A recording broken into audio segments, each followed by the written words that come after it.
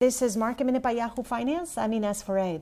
The markets opened in the green for the fourth straight day this week, with the Nasdaq for the second straight day outperforming the other major averages.